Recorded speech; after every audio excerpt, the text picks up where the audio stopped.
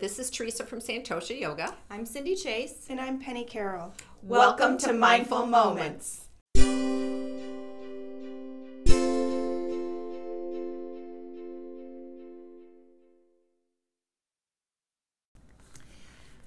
Okay, so asana is really how people come into yoga in 2019.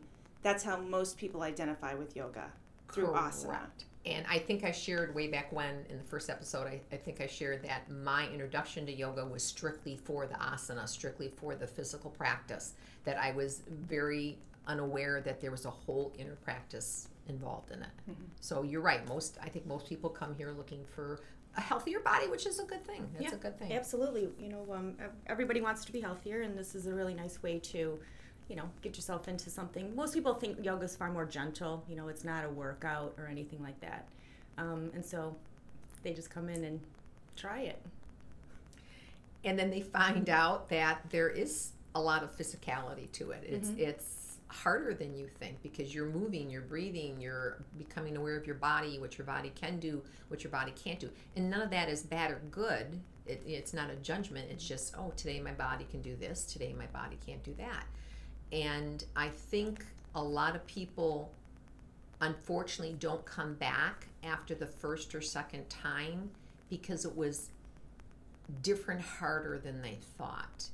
Yeah, because you're really forced to think about your body in a completely different way than you have the 35 years you've carried your body around on this planet. Mm-hmm. Correct. And not just left and right and up and down and touch the floor and reach to the sky, but what does it feel like in your heart? Mm-hmm.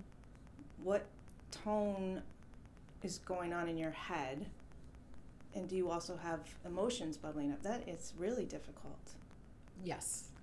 Again, it's they came for the physical practice, and then they realize, it's touching more parts of me not more than I thought that was going to touch, not just my physical body. It's touching my emotional body.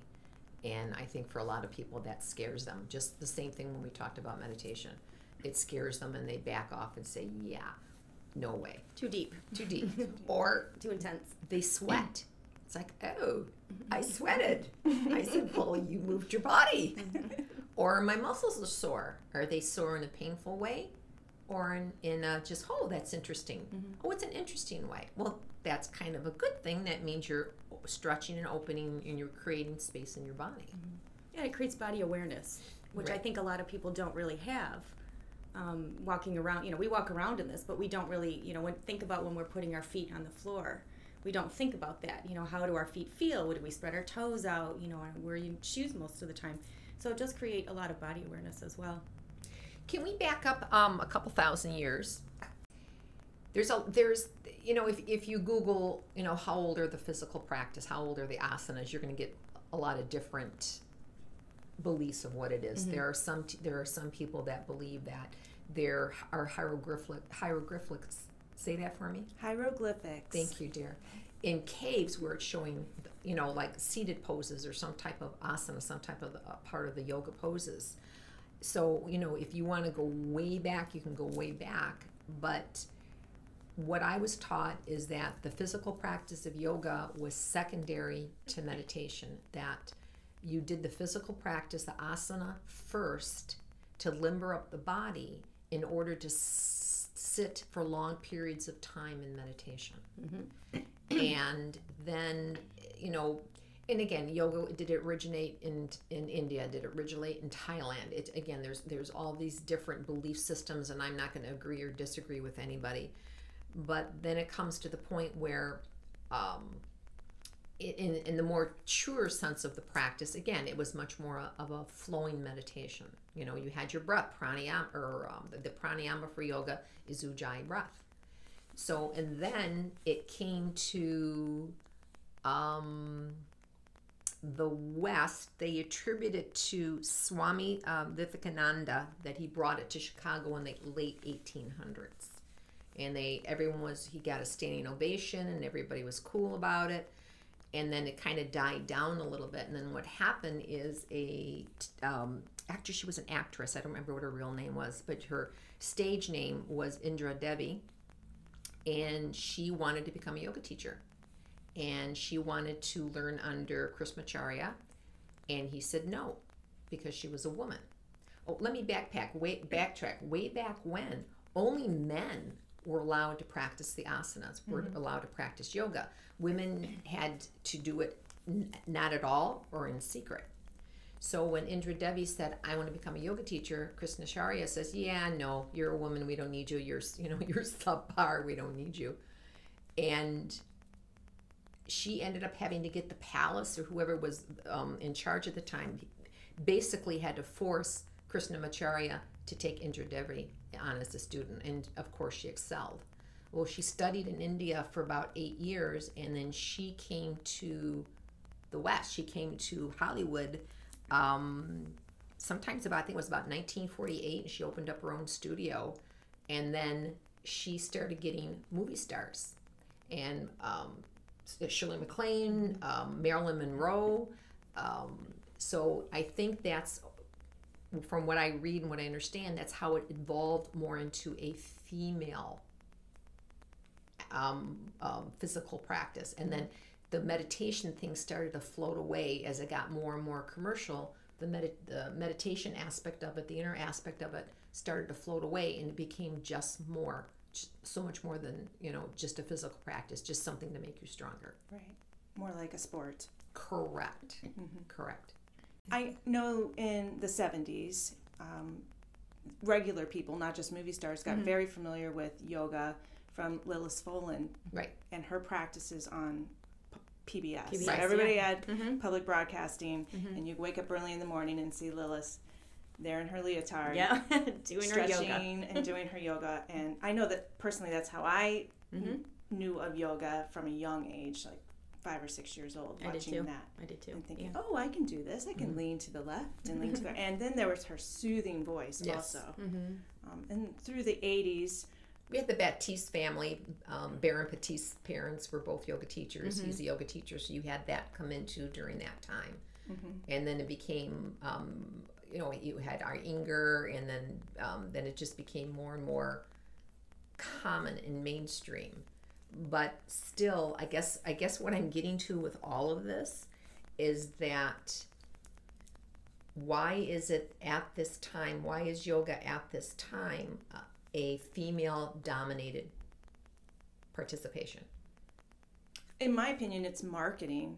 And that in the late 90s, 2000s, came along leggings, Lululemon, and every yoga mat could be in pink and yellow and pretty little flowers. And there kind of was a softening down of the physical practices then, because maybe then more thought was going into what you might call the woo-woo practices, Right. and just the positivity of yoga and making yourself feel good with it, which may or may not be a good thing altogether if you're not reaching both ends of the spectrum, but really marketed towards women. Yeah, I agree. And the gym mentality, and please, I'm not offending anybody who goes to the gym. I go to the gym as well, but is more masculine, and yoga seems to be far more feminine in this day.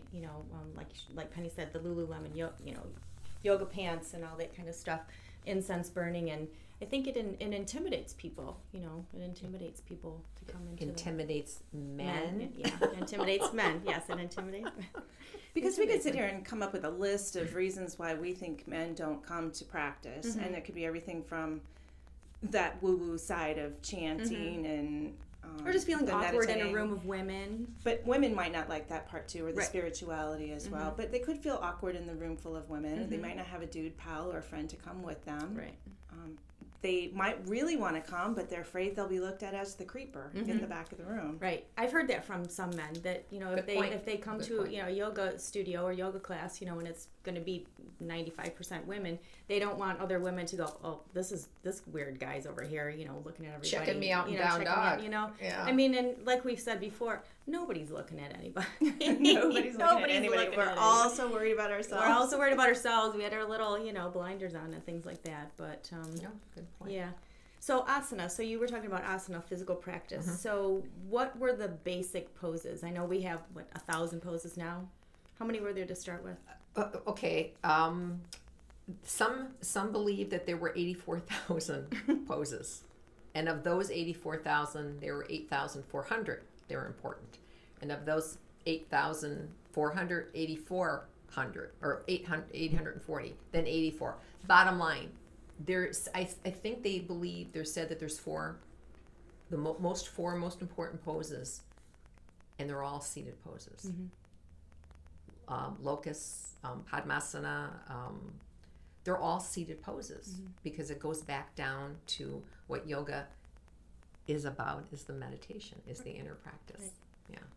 It's just warming our physical body up to sit. Sit, exactly. Learning how to Yeah. sit. So having an asana practice, I mean, I think, at my age of 65, I don't think I know that I am probably in the best physical shape I've ever been. So to get people, yes, when you come to yoga for the first time, it's awkward, it's weird, it's strange. You're playing Twister, you're looking around, and it's like, what are these people doing? Especially if you got, someone next to you that's much more limber or much more experienced, and then we start to feel intimidated, which was not your neighbor's intention, but it's just the way the human brain works. But we come to our mat, and this is the best physical shape I've been in because of my practice. So what are some of the things that we can tell our listeners? Why should you start yoga? Why should you come to yoga? And I'm not telling you guys to stop the gym. There was a gentleman last night. He said, I'm a runner. Oh, great compliment for running. So we're not telling anybody, don't stop what you're doing, running, biking, going to the gym, lifting weights. Yoga is just a very nice complement to your body, to everything else that you're doing. So what could we share with them that would help them understand that? You mean things like lowering your stress level? Sure, and exactly. Let's get into the relieving anxiety. Yeah. Okay. Yeah, lowering your stress level. Relieving anxiety. There you go. All right, we're done. And that's why I come to yoga. Yeah. Lower my stress level. Yeah. I mean, just, the breathing. I mean, if, we breathe, I don't know, I knew the number, for a while. I was big in the breath, how many times a day they say we breathe. And 24,000? is it 24,000? It's some kind, it's a Yeah, big number. I think it's 24,000. But the only time we pay attention, or at least I know the only time I pay attention, is either when I'm anxious, stressed out, or I can't breathe, or something physical has happened, or when I'm on my yoga mat. And I've told my students before, really pay attention to your breath. Allow this time so that you can lower your blood pressure, you can reduce your stress, you can try to calm your mind, even just a little bit on your mat for 60 minutes. It does wonders. It just does wonders. Okay, well then that takes me to another question. What is all this ujjayi breath, and why is my teacher always reminding me to breathe in and out through the nose and make that Darth Vader sound at the back of my throat? Why do I have to breathe when I'm doing my asana practice, my physical practice? Well, your body needs oxygen to perform. Oh, I see. And it's through that oxygenation process that we get from moving our bodies and maybe increasing our heart rate some. I wouldn't say yoga is a cardio exercise, but it's through that oxygenation process that we're actually detoxing, because we detox on the cellular level. Right. It's not because you're twisting, you're not really wringing your liver out, and then all those little detoxation things are happening into your... No, that's not happening. It's happening through your breath, Right. through your oxygenation, through Right. your oxygen system. So it's just cleaning you. Okay. And we breathe. Our daily breath. Our daily breath is very shallow.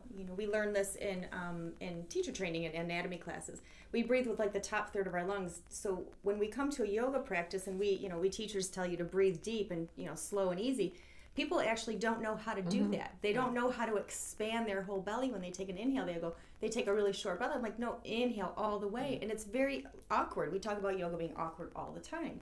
And, breathe in, take it in, detox yourself on that exhale.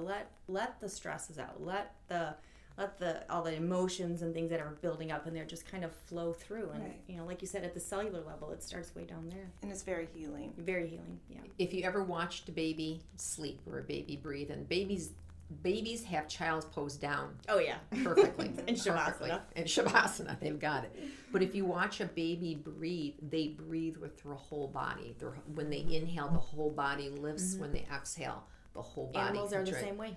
And we, as the older we get, we breathe shorter and shorter and shorter. Yeah, we do have more stress in our lives, of course we do. But then we forget to breathe, and then we forget that that's a good way to handle our stress.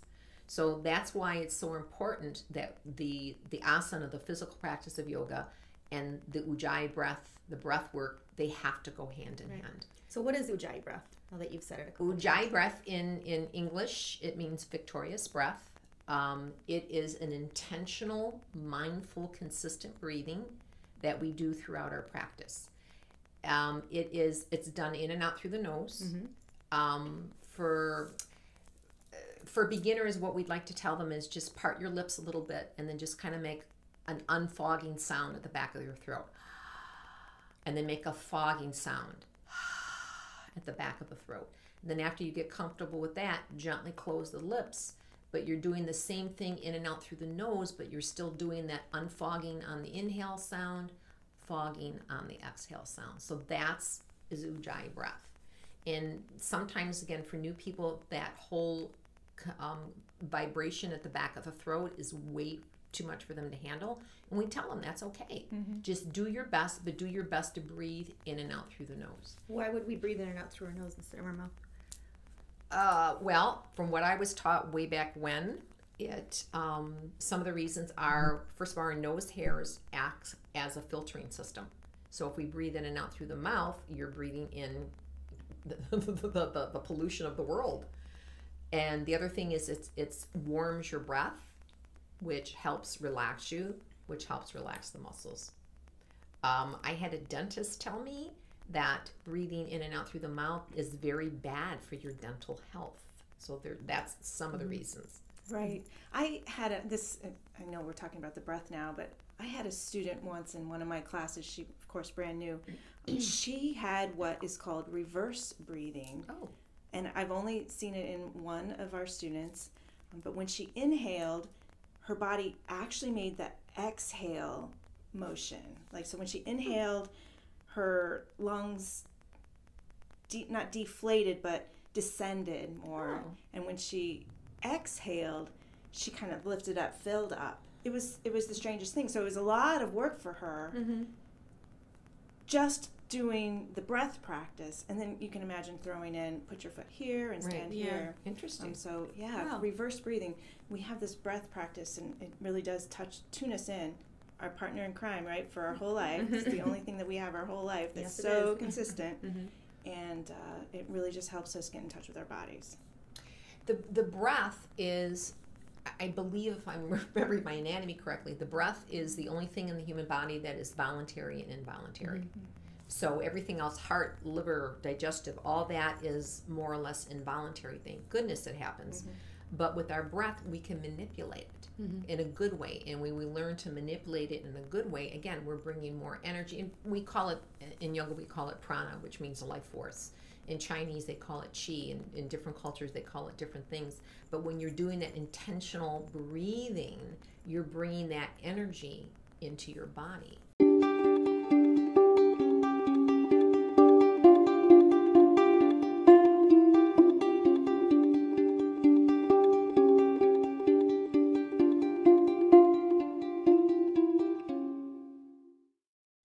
I love you guys. What are some other benefits of asana, the physical practice of yoga? Well, I mentioned body awareness earlier.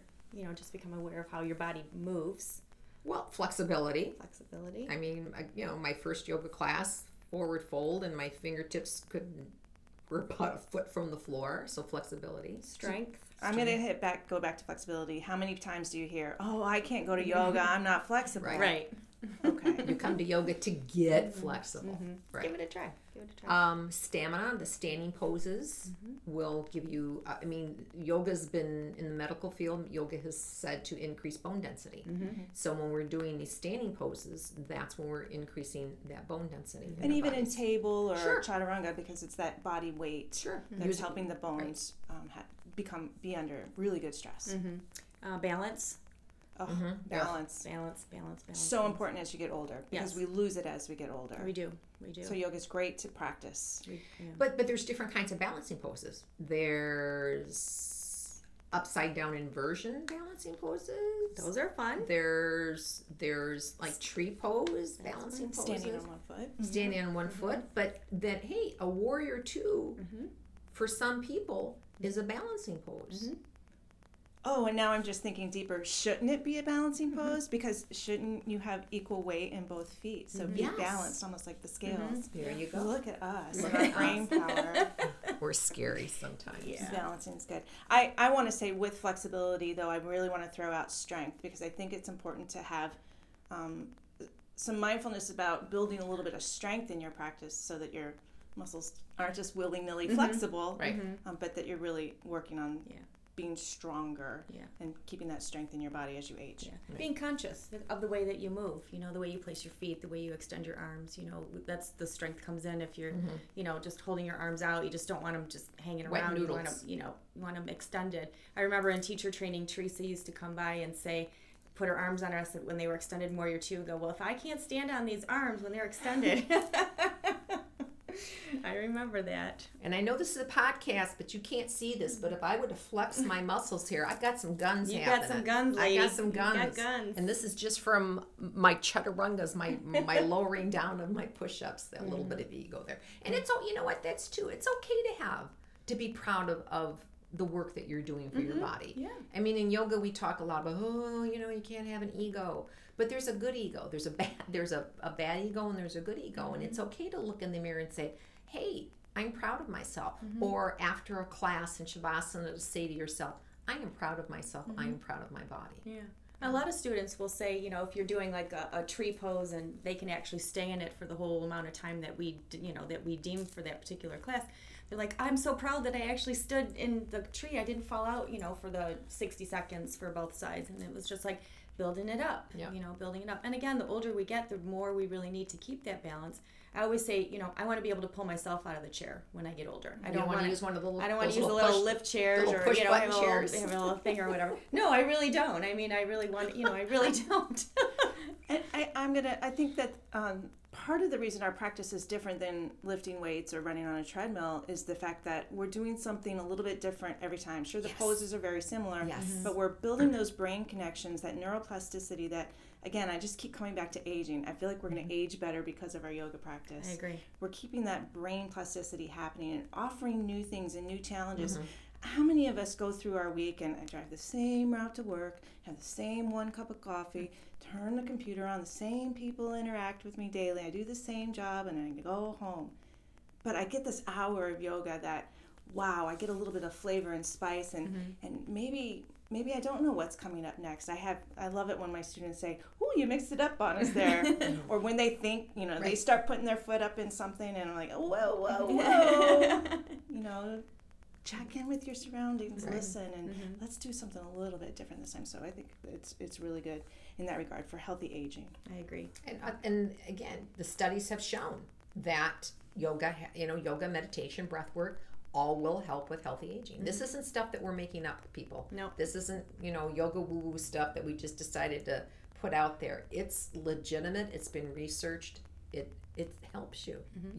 But you have to do the work. Just like with the meditation that we talked about. You can't come once you can't even come once a month for yoga practice. No. You're riding a bike, you ride a bike, you learn a musical instrument. It's the same thing with your physical practice, with your asana. To get the more benefits of it, you need to come more often. And people will often ask me that. I'm sure they ask you that too. How many times should I do this? Well, I don't know your life. I don't know your schedule. I don't know what you have going on. But if you can fit in a couple times a week here at the studio, that would be great. If you can do a pose a day at home, do a down dog for a couple breaths. At your kitchen sink, doing the dishes, come into tree pose while you're doing dishes. I mean, there's different ways we can practice those asanas at home. Do a pose a day at home. What about Hatha Yoga? What is that? What is that? Teresa, Why are you pronouncing it like that? I thought it was Hatha Yoga. Hatha. Hatha Yoga. Hatha Yoga is kind of the American way. Hatha is more of a Sanskrit way. And trust me, I'm not a Sanskrit scholar. So I'm always tickled when I open up like the rec center flyer, and again, I'm not ripping on anybody, or I'll see a description of a class that's held somewhere, and it says, yeah, we're holding a Hatha yoga class here. Hatha yoga is the umbrella name for all of the physical practice of yoga. So when you say Hatha yoga, that just means it's the physical practice of yoga. So like the different styles of yoga that Are we talk under that about? umbrella. Okay. Exactly. Okay. So what are some of the different styles? Like a yin yoga class. Okay, yin is more Low and slow. It's more about connective tissue. It's everything's on your back or seated. There's not a lot of standing poses. Okay. Very few standing poses. and the poses are held longer. Yeah, holds longer for periods of time. You have a chance to kind of let your body sink into them, surrender a little bit. Restorative. Restorative yoga.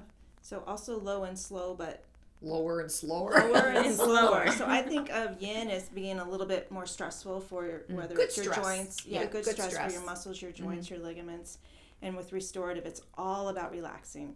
I think it's one step away from being a slumber party. We kind of lay on the bolsters, the props, the floor, and really work at sinking in and really releasing, letting go a little bit more. No efforting other than to relax. Okay. Yeah, yin has more effort. It's you want to get yourself into the pose and let your body go to its edge, a little bit. One of the side effects of especially restorative yoga class is falling asleep. And just know if that happens here, we're okay with that. But if you start snoring, you will get a little bit of a nudge, just to wake you up a little bit. So yin, restorative, those are kind of, and then yoga nidra. Tell me about. And yoga nidra is kind of in that same bucket, but it's you can be seated, you can be laying down, just very comfortable, usually with the eyes closed, and it's a guided meditation through the body, through the different layers of the body to help you really connect with. You can do some heavy, almost psychoanalytical work, connection with what you're really working on, what you're really hoping for in life, and then do some processing that way. But it does take practice. Not everybody can lay still for that long and still say conscience. Yeah, I just raised my hand. Guilty. Now we have on our flyers here at Santosha, we have slow flow and vinyasa, and a lot of times beginners will think, "Oh, slow flow, I can be slow." So what are those two? Okay, we'll have been open 10 years. In hindsight, I should have not named it slow flow, but it's too late now to undo slow flow. Vinyasa is a more challenging practice. It's kind of like one breath, one movement. You're moving with each pose has an inhale, or each part of the flow has an inhale, exhale. So you're moving much quicker. You may be holding the poses longer. The standing poses longer. So it helps because it's moving faster. It helps to know what the poses are already. Correct. Yeah, we ask that you have a little bit of experience with that. Slow flow is, and again, you go to different state, different region, different county, they're going to name something different. I've seen where they named it all after coffee drinks, like high caffeine, decaf flow, which, it's cute. I love it. It was cute. But everything's going to name it a little bit different, and that, like vinyasa, they may call it power yoga, and that's okay. Slow flow here is kind of the middle of the road. It's not too. It's like Goldilocks and the Three Bears. It's not too soft, but it's not too hard. It's just right. We have chair yoga. So when you say I can't do yoga, I can't get up and down off the floor, we got a yoga for that. Coincidentally, last week I subbed for Amanda, who's amazing, and I subbed her chair yoga class. Oh my gosh, it is so much fun. It is so much fun.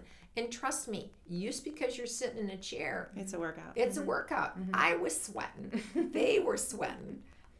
So yoga comes in all different flavors. There's something for everybody. So when someone says, I can't do it, yes, are there exceptions? Of course there are. There are exceptions to everything. But have you tried this? Have you tried this? Have you tried this? Have you tried this? And I'd like to just give a little testament to the amazing teachers that we have at Santosha. I think all of our teachers have been teaching for a handful of years, if not more. Quite a while. if a beginner or somebody were to find themselves in a class like a vinyasa and they were a beginner, I fully believe that our teachers would help and support them through that. That our teachers are so qualified and knowledgeable that they can modify a class to have all sorts of levels in their classes. Not that I would ask a beginner to go to a hot yoga class or vinyasa class, but if they were to find themselves there, our teachers can really support them through that. Yeah, we're committed to, not only their enjoying their practice, but to their safety. You know, we're really committed to their safety in their asana practice. We want to make sure, you're not going to, do something, if we see someone who is, struggling, we're going to definitely, like Penny said, modify. We're going to encourage them to change it up a little bit and, help them out so they don't, and in a really subtle way, so we're not calling them out and like, hey, you're not doing this right or whatever. No, we're going to just kind of gently guide them. We're blessed. I mean, if we had to add up all the years, I should do that. I will do that. I'm going to add up all the years of experience of all of our yoga teachers have. I have teachers that have been here since day one. And again, we've been open 10 years. You guys have been here 9 years? 8 years? 8 years. 8 years. So that's 18 years right there. My 10 years, that's 28 years of experience right there.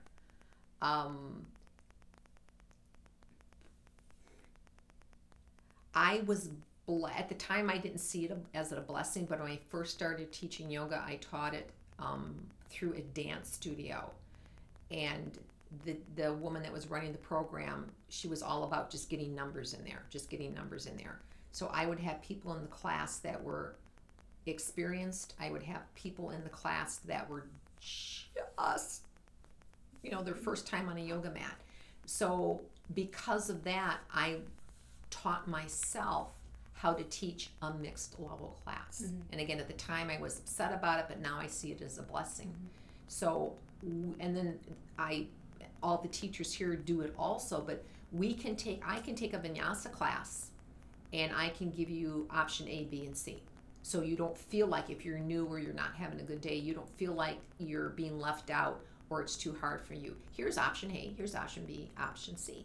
And all of our teachers do that here. We offer modifications. We use props here, which I know a lot of studios frown upon, which I think is ridiculous. But we use blocks, we use straps, we use blankets, we use props. And even as an experienced yogi, I will, it depending, like you said about the day, I've been known to take, option C just because I don't feel like I have it in me to do, the more advanced, pose or whatever it is for the day. It took me a long time to get there because at first it was like, well, no, I must always do, the hardest thing. And now I'm like, I have to do what's right for me, And I think when we continue our asana practice, when we're consistent with it, we start to learn that about our bodies. We start to learn that, it's okay to take option C or B as opposed to A. It's again that body awareness, that mind awareness. We're taking the time, we're here. What do I need today? Some days, I want to just kick my own butt, and some days I just want to be in child's pose for 60 minutes. It's important to remember Shavasana is a pose also. Yes. I had a student last week came to me before class, and he said, you know what, I'm off today. Did you, hurt yourself, whatever? No. He goes, I'm just off. He goes, I'm going to probably be in child's pose most of the class. I went, okay. Yeah. And that's exactly where he was. Yeah. And every once in a while I said, hey, you doing okay? He goes, I'm good. But I was excited that he respected his body. Yeah. And that he was comfortable enough to tell me that he was having an off day. So. I have a confession. Uh-oh. Turn it off. When I first started teaching, and I had a variety of different classes that I was teaching, I would spend a lot of time making this slow flow class and spend a lot of time focusing on this beginner's class. In the last few years, I got one class I'm teaching this week, and if it's a beginner's, I'm going to wind it down, and if it's a flow class, I'm going to wind it up, and if it's going to be yin, well, I'm going to stick some yin poses in there. But it's all yoga to me anymore. Are you guys finding that? Oh, yeah. Oh, I've done that for years. Yeah, I have too. I just, we do what works. And we do what works, for students. And, we learn as a teacher, you can come in and kind of read the room and, adjust your asana practice for the energy that you've got going on in there. Because sometimes you'll come in a room and these people are ready to go. I mean, you can tell by the chatter, you can tell by the energy, and you're like, okay, I guess we're ramping it up. And then sometimes you come in and everybody's in child's pose or laying in Shavasana for 5 minutes before class starts. You're like, oh, it's one of those.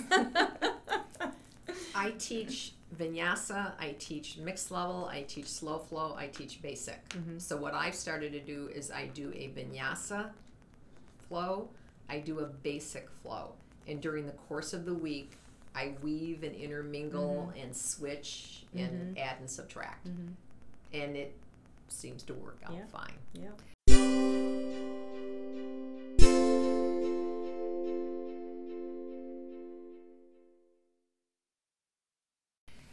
Switching gears, where do you think injuries come from when people are practicing? Where do you think the injuries come from? I think, well, injuries come from a couple of different things. Okay. Overdoing it. Okay. So On the student's part. On the student's part, your body gives you signals of pain. Yes, it does. But a lot of times, they're either pushing through or they don't know what their body's capable of, or they feel like they need to do it because everybody else is doing it in the room. So I think it's important for instructors to watch their students to know, and maybe not just watching is the knee in the right place or alignment, because everybody's alignment's a little bit different, but watching the little grimace on the face or the clenching of the eyes and knowing that maybe we need to back it off a little bit here. Yeah, I was just going to say that, your body may be saying one thing, but your face will very often express exactly what's going on. And your breath does. And your breath. If they're holding their breath, if they're in a pose and, you can just hear it, we know it's time. We know it's time. Right. So that's one place. Yeah. Overdoing it. Yeah. On both the student's part and the teacher offering too much before or not warming up. Well, I'm all over the place now, so we might want to redo that. But where do injuries come from, Teresa? No, Penny, I agree with you. The ego, I think the ego gets involved, or just trying to keep up with the class. But it's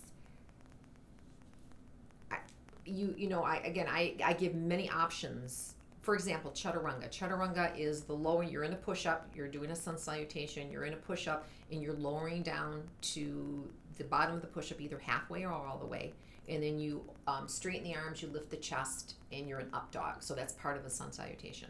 So what I often see are students struggling to lower down with control from the top of the push-up, even though I tell them and I show them lower the knees, come all the way down. And then I'm watching their shoulders lift up.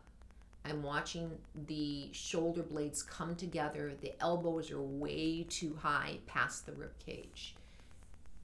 And I see this happen, and it's like, but I gave you guys options. So I think it's part of it is they think their body, they're not aware of their body, they're not in tune with their body quite yet where they should be. Or a lot of time, because this isn't teacher training, I'll have the students come to me and say, well, why didn't you correct Sally in that pose? And it's like, well, because Sally thought for her body, Sally was doing that warrior two. This is what Sally's warrior two looks like. So a lot of it just comes from awareness of the body. And overuse, just repetitive overuse of doing the wrong thing over and over and over and over again. Even though, again, here we try to avoid that. There's also some overuse of doing the same thing over and over and over the right way, and Correct. not mixing it up. So being aware of how you are using your body and mixing it up so that you can build True that. some strength in different ways. Talking about the chaturanga, I see that all the time, because as a beginner, there's not enough strength to lower down under control. So are you offering other ways in your class for them to gain that strength that might not be in plank pose? Right. Okay, let me throw a couple options at you here. You can start in plank and then immediately drop the knees down, and then lower the thighs, the hips, the rib cage, the chest. And then you can, what's called baby cobra. Your pelvic is still, your hips and your pelvis are still on the floor. Your elbows are still bent. Hands are still next to the chest. But you're just lifting that heart up a little bit. So that's cobra or baby cobra. And then you come into table to come back to down dog pose. Another one that I like, I use it a lot in my beginners class, is we will come back and instead of plank, we'll come to tabletop pose. From tabletop pose, we'll come into child's pose. Come back into tabletop pose, come back to down dog pose. Those are just, or taking, instead of doing, an up dog, down dog thing, you can stay in table in the middle and do cat cow pose. Or from table, you can come up to standing on your dog. These are all floating in my head. Or you can just hang out and plank. Right. Because you're building the strength Correct. there. Or coming into camel, like when the rest of the group is an up dog, you can come onto your knees, support your lower back with your hands, and come into Uttanasana, camel pose. So there's lots of options out there, and we as teachers, it's our responsibility to let them know that there are options. Because a lot of times I'll come and I'll suggest something to someone, and they'll go, oh, well, that feels better. And it's like, oh, yes, that's what I want to hear. But unless we're teachers, and I know there's lots of teachers, and actually I'm not sorry for this one. There's lots of teachers that practice with their students. So they're at the front of the room, their back is to their students, and they're doing the entire flow as they're cueing it. And first of all, as the teacher, how can you breathe as you're talking? And how can I watch my students to make sure that they're safe if I'm doing the flow at the front of the room with my back towards you? And I truly think that's wrong. When I took my teacher training, my teacher told me, and I taught you guys the same thing, don't put a mat down. Because when you put a mat down, you're stuck. Right. And I walk all around the room, and I know you guys do too. And I love it when the new students will come in and they'll hide in the back, and I'm like, oh, we walk around. Oh, we'll be checking on you to make sure you're okay, But we do it because we want to make sure you're safe. Right. And we want them to We enjoy want their you to experience. help. We want you to come back. Yeah. Not only to pay my rent, but I want you to come back because I want you to be healthy. Yeah. I don't want you to be having to use a lift chair with the button to lift your butt out. So with that, are there poses are there asanas that you don't teach any longer? I know that's kind of a broad stroke, and I'm catching you guys off guard with that. It depends what class. Because I teach the vinyasa classes, hopefully they're much more experienced students. But again, even then, if you have a bad day, you just don't know what's going to happen. I worked in a studio that didn't allow us to teach shoulder stand, and there was something else, but they didn't allow us to teach shoulder stand because they felt like it was an unnecessary evil, I guess. And it is a difficult pose that can set you up for some severe neck and shoulder problems. Yeah. So I'm off the hook here at Santosha teaching the basic beginners because I wouldn't normally teach a shoulder stand in that class anyway. Maybe something up against the wall. But that's something that I don't teach anymore. I don't teach the shoulder stand anymore. It depends on my class because I teach a big spectrum of the different classes. If it's a vinyasa class and I look at my students and I go, I know they're okay, I'll do it. If I know but then I'll give them options. I'll say, just do candlestick, just lay down and bring your legs up. And if someone's attempting shoulder stand, I'll come up to them and I'll say, you know what? And I see them struggling, I'll say, maybe that's not for you today. But recently I was doing my whole class, the whole thing was around back bends. We were doing little back bends, and we were building.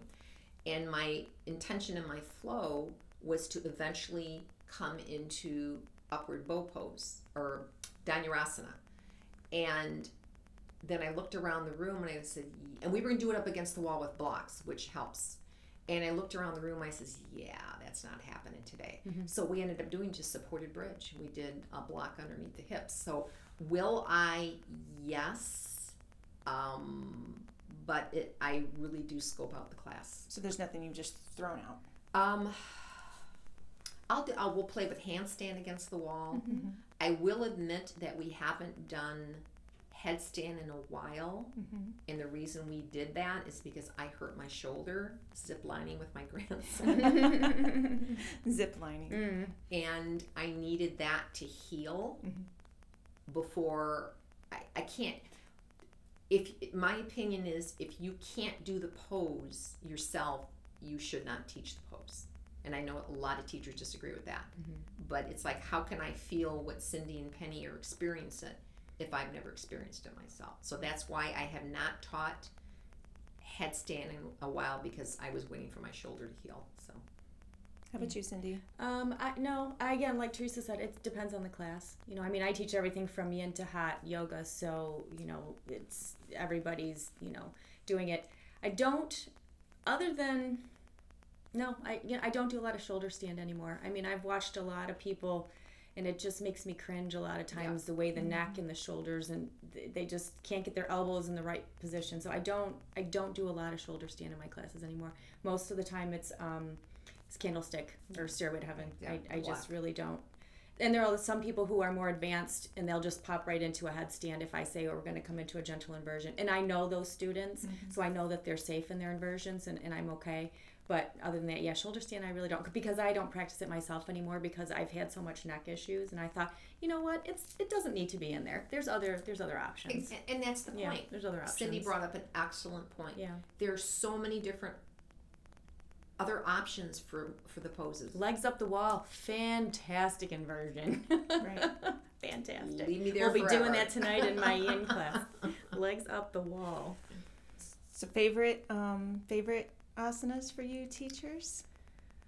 I love triangle pose. Okay. I love half moon pose. Shavasana. I love it. Well, Cindy took my two. Oh, I'm sorry. We can share them. Triangle and half moon, I think they're liberating, because you're both of them, you're pulling from the center. In a sense, you're pulling from that energy core in the center, and you're stretching out into all the limbs. And it just, to me, they're just they're refreshing. I do love headstand too. I love headstand. You have a good head. You have a nice headstand. I have a nice headstand. You do. Once it took me a year to get it, but once I got it, I was like, oh, and that's a very liberating pose for me. The fact that I can just draw myself up into a headstand. Yeah. I used to have a strong headstand pose. Yeah. A very strong one. And then I fell in class once. I had a ring on, and it jabbed me wrong, and I fell in class, and then it freaked me out, and then I stopped doing it. And that is one you have to do often. I love side angle. Yeah. Oh, I love side angle pose. There's so much going on in that pose. It's a twist, it's a side bend, it's a lunge, it's just yummy. It's my favorite. Crescent is another one of my favorite poses. So it's you take your warrior one, but that you take that back foot and you spin it up, so you're on the ball mound. Heart open. Yeah.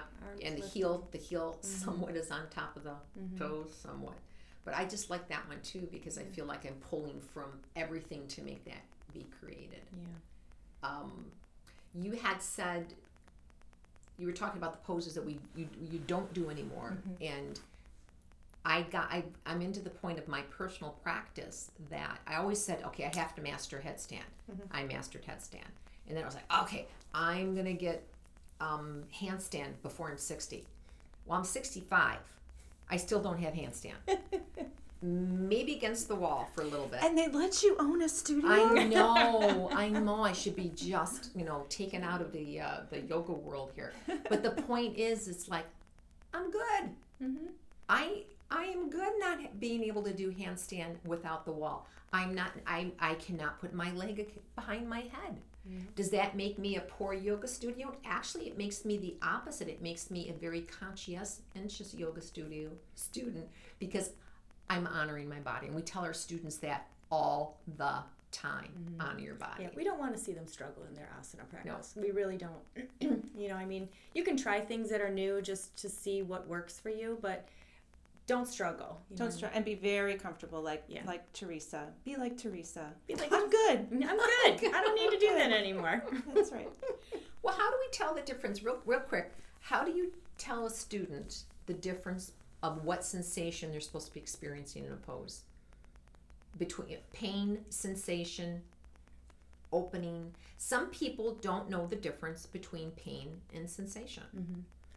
I think heat and radiance comes with pain more than an opening. Is more an expansion and stretching. Stretching. So umbrella word also, but heat and pain come to mind with Okay. Yeah, I agree. The heat. together, yeah. You know, if you start, someone, I don't know if it was an article or a podcast or a book or something that I read, but he said pain would be more like you can, like, if you're a color person, like the color red would kind of show up to you, and the heat. Yeah, but heat and like if it's moving through you, and I would say, okay, that's enough. And if you're grinding your teeth. Yeah. If And you're again, your holding face, your breath, like Holding that, your you're- breath. yeah, Going back to you that know, too. Okay. grimacing. Grimacing. All right. Yeah, be friendly to your body. Come Yeah. out. Yeah. Be like Teresa. Be like Teresa. I'm good. That's gonna be your new thing. Be like Teresa. I'm good. There's gonna be T-shirts. No, there Merry will not. Christmas. There will not be Yes, there will. Little picture of Teresa. Teresa, I'm good. We love you. I know, We and do love you I very love much. my logical family. I love you guys we too. love you too. We love you too. So as we wrap this up, I'm hoping that people will, either email us or Absolutely. they can respond on the podcast as well. Mhm. Give us questions if they've got Yeah. asanas that they've got questions about. Please let Yeah. us know. And at any time that they're in the studio, they can stop and talk to Mhm. any of the instructors Yep. and say, Anybody "Hey, I've can got this going on. We can go into a separate room and we can check you out." Yeah. We were here for you. We're here for you and because of you. We as Teresa will. says. Yeah, we will stay after class to help Mhm. you. Yes. And if anyone has any ideas of how to get the men in their lives more interested in Yeah. yoga, Yeah. we're open. Yeah. Let me know, guys. Definitely. No free beer. That's not No going to free beer, happen. no. No free beer. No bear yoga, no puppy yoga. Uh, I even no. talked to the men in my life and asked them if it was just a men only class, Mhm. would they be more likely to come? And the answer was no. Interesting. That I mean, surprises this is a me. small sampling of the male species. This is Mhm. only 4 of them, but I'm gonna start asking the men that I know. I'm gonna if That's there is a start asking the male guys in only my class, life. would they come? And Yeah. they said no, not necessarily. Yeah. Okay. Hey, it only took me 18 years to get my husband to start practicing yoga. So there's Not at all. there's hope for the rest of I've the only men. got 10 more years to go.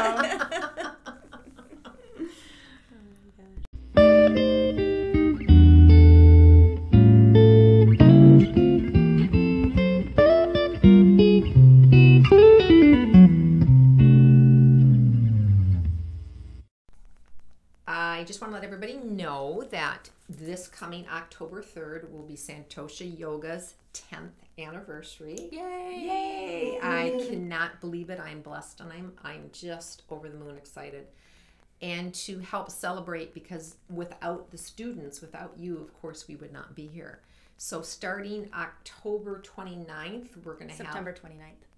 Thank you, ma'am. Starting September 29th, we're going to be doing, we're going to have a week of free yoga. We're going to offer a free class every day. We're going to send emails out. We're going to have class package specials, massage specials. We're going to have a silent auction. Every time you come into a class, you'll get a ticket and you'll get a chance to put it in a jar of something that you want to win. We have new T-shirts that were created. And we've got, and you can't have a party without food. Oh, we're getting food. We have some munchies, some fun stuff. So yeah, come and join us. Come and celebrate with us. Yeah. Even if you're not a student here, just come and check it out. Yeah, have fun. Yeah.